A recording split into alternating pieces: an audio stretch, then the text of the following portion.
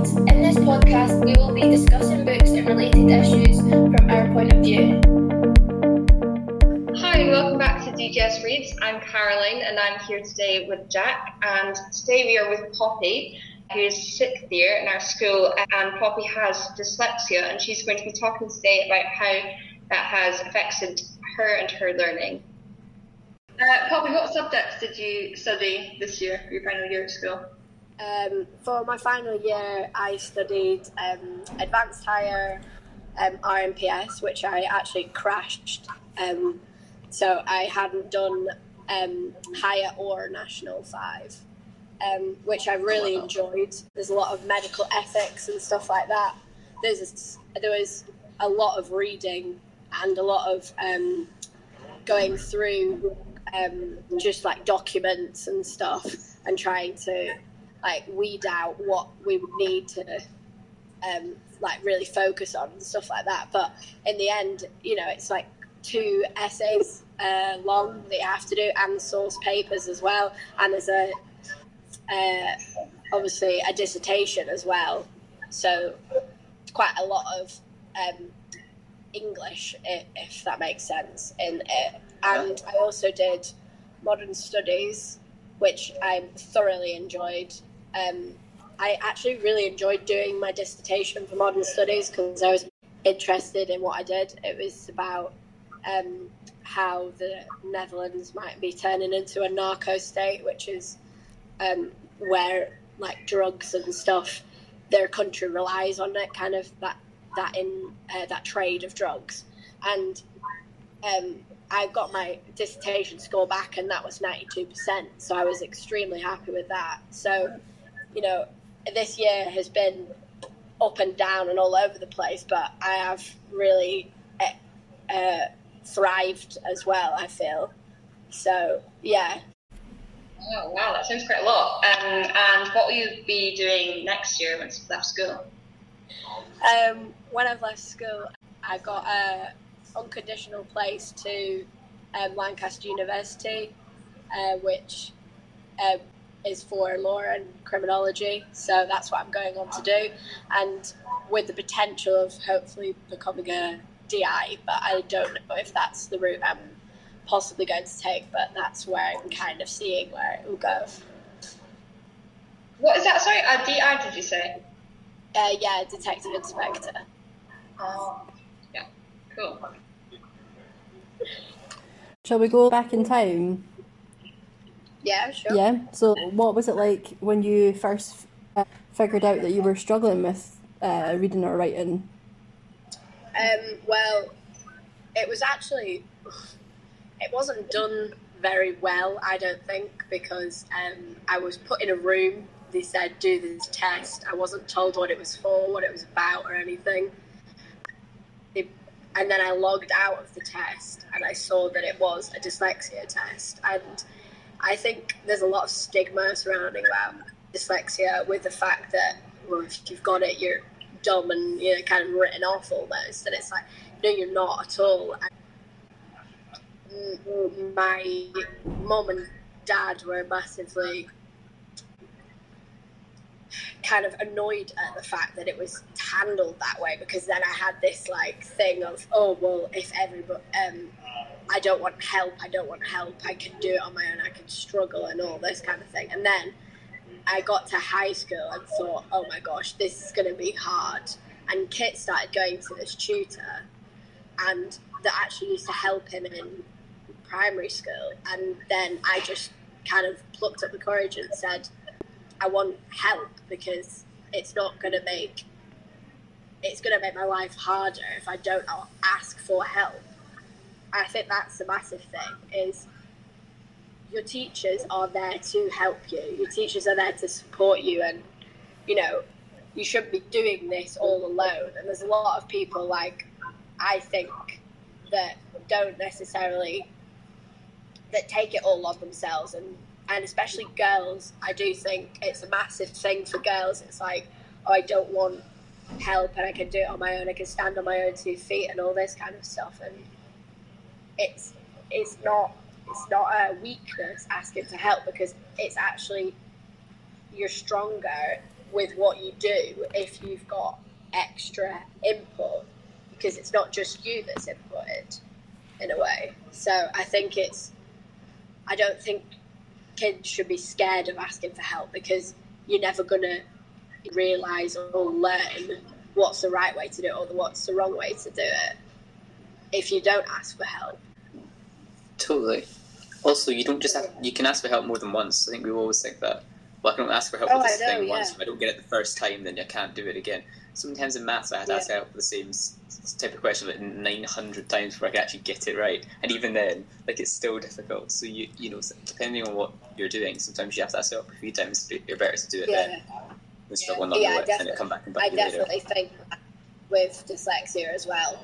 Like, you know, I spell something right once and I've asked how to spell it, and then I forget how to spell it the next time I go to write it, and you get frustrated with yourself, and then you think, well, you know, a lot of people forget other stuff that I remember, so why is it any different me forgetting how to spell one word? And I also think there's like really weird quirks with dyslexia, because it's like, because, you know, big elephants cannot always understand small elephants. That is so much more work to remember than actually how to spell it, but it just works. And that's, you know, I'm really good with like lyrics and stuff in songs. Like, I can listen to a song and kind of know what's going to happen, what's going to come up, music and that kind of thing. And I think that's what you remember, certain stuff that's not necessarily important, but you're just remembering different things.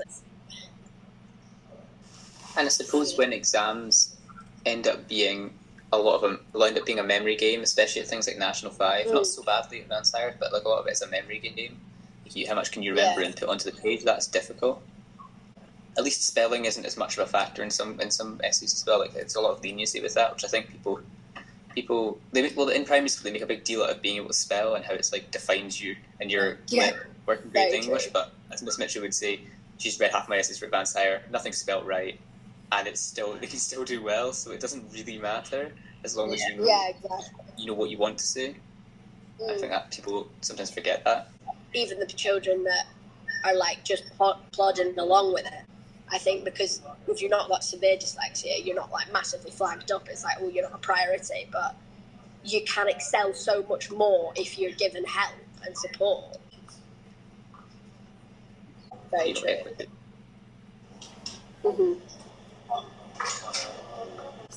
I was going to speak, Caroline.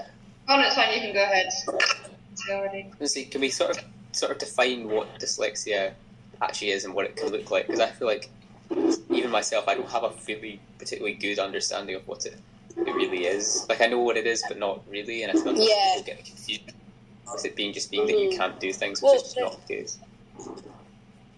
The annoying thing with dyslexia is it's very different for everybody, and like I say, it's completely a spectrum in the respect of some people can literally have letters jumping around and you not being able to make out what words are actually stated, and filters and those kind of things are going to help with that. You know, I've never read with a filter. It's never helped me in any way. The only thing that's remotely helped me is when you have it is black and then white writing on top of it, because I can just focus on the writing more than like you would read a normal book, white paper and black on the text in black. So that's the only thing that's kind of sort of helped me. But, you know, I personally find it remembering and memory. That's my whole thing with it, is just thinking about things and being able to retain information. I'm quite poor at, and that's why the dissertation and the things I've done this year have given me the ability to show my knowledge and show what I'm understanding, but it's not giving me the worry of, oh, I need to remember all the calls and I need to remember what to do and how to, you know, write an essay and how to answer a question in a certain way and stuff like that. You know, it's much more organic and natural the way that you take advanced hires, I think, personally. I think that this year, even though it's been absolutely chaotic, I think it has given me the opportunity to see my potential. And the only point is I kind of lost motivation when I got my unconditional, because I just thought, oh, well, you know, I've got it now and I don't need to think about it. But it's also given me that lift and that confidence boost of I've got an unconditional and I'm sitting with an A at higher English, and I was actually debating taking advanced higher English. What on earth, you know? Do you know what I mean? It's like, it's bizarre that for me to think like that. I really enjoyed English last year, and I was really proud of. I was really upset when my folio wasn't going to go off to the SQA, because I was so proud of the thing that I'd produced. And I think that that's the thing. You see dyslexia and you see walls up, and you need to bring the walls down, because you can excel amazingly with it. And it doesn't need to hold you back. It can just push you forward and make you more resilient in the end goal of everything. Really? Yes, that's like, you know, having, you know, autism, for example, doesn't have to hold you back, despite the fact that a lot of people might view it as that it's got such a range of different things, and it can help you in some ways and hinder you in other ways, but it doesn't mean that you're unable to do what you want to do. And I think the fact that you've got an unconditional at a university doing this, what is it? You said it was the seventh best university in the UK for criminology. So Yeah, know, it's really prestigious. I mean, that's incredible, insane. So you'd be really, really successful from that. And it's for a subject like law, where a lot of the work is literacy and English based, and then using oration skills as well. So it's like a whole combination of all the things that you might find difficult. So that's just you know, shows it completely goes against the grain of what is expected of you. Yeah, definitely. And I just think, especially, I want to make sure that children know that it's not gonna. You've thrown lots of things in life, and if you can overcome it, it just makes you such a better person in the whole grand scheme of things. You just you've overcome something. So don't see it as a negative, see it as a positive. Use it to your advantage. If you need help, ask for help. Don't struggle. That's what my kind of main thing is don't struggle, because I struggled for a long time and completely denied the fact I was even dyslexic. And then I got help, and it all clicked into place, and I came out with an A. You know, it baffles me to think that I came out with an A, but then I think, no, it's because you worked hard. That's why. Massively, I think. Yeah, so as you were saying, obviously it's something that you've overcome. At what point did you realise or sort of reached out for help? Well, personally, I think when we started doing national fives and stuff, but I kind of thought, well, English is one of the subjects you do really need in life, and it opens lots of doors to you if you've got a good grade in English, I think, as well. It also opens massive amounts of doors just being able to have a debate and have a conversation about certain things, and it gives you those life skills in a way to be able to compose an email nicely, and things like that people take for granted. But English is the basis of everything, really. So I think really it was probably about S3 or S4 doing national fives, and I just thought, if I don't get extra help, the thing is, I'm in a privilege to be able to pay and get a tutor as well. I know that is a privilege for me, but taking and using that to an advantage, I was able to not struggle as much and just going over things and just being able to say to my tutor, oh, I need to do this and I need to go over this, and can we, I was reading for I Jekyll and Hyde in school also with my tutor, so it's in my brain. I knew it back to front, inside. It's just those little things that you just need to do and go that extra mile to get the good result. But it is hard, and it's not going to be easy. I'm not sitting here going, oh, it was an easy A at all. I'm sitting here going, it was hard. I worked hard, but I deserved it like crazy in the end. So, yeah, I think it was probably about when we started doing nationals that I thought, I need help, or I'm just making my life even harder, really. So that's when the turning point happened.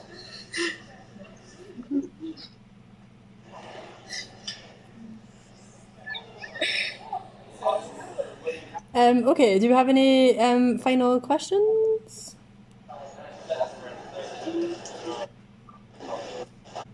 It is that mindset, and I also think a lot of people not use it as an excuse, but kind of think they're not worthy of doing it. That's the thing. It's like, well, I've got this difficulty, so I'm not going to try hard to overcome the difficulty, because you need a lot of resilience, and I've had a lot of resilience, and even having support, you have to have resilience, and it does mess with your confidence like crazy, really badly, but it also ups your confidence, because you think, what I've done really well, and I've got dyslexia as well. So I think it's, at the end of it, it's such a sweet victory in a way, because you're just like, yeah, I've done this and overcome this as well. Yeah, I wouldn't use it as an excuse. Oh, well, it's because of dyslexia. It's not feasible. You need to overcome these things and try and, get your head down, really. It's annoying to hear, but exactly. You do need to get your head down. Totally. You can still do it, so you should at least try to, rather than just give up and accept something that's not as good overall. Yeah, exactly. You have to take risks in life. I think even taking higher English, not a risk, but it's not an easy subject to do. But the fact is, I came out of it and thought, I really enjoy English. Like, I'm not sitting here saying I'm a bookworm and love reading or anything, but I do. I like analysing stories and novels, and really getting into the head of the writer and what he's thought and how the metaphors and the similes are creating the story. I really enjoyed that massively, and I think it's bizarre. It's bizarre for me to sit here. Kit's got dyslexia, my brother, and he's sitting with an A as well. It's you can do it, and I think that's the thing. You need people to tell you that, like, we've always had support from our parents, and we've always really been bigged up by our parents, and that is a massive thing. Is if you lack confidence in yourself, then it will become very difficult. But you shouldn't lack confidence in yourself, because it's not an adversity.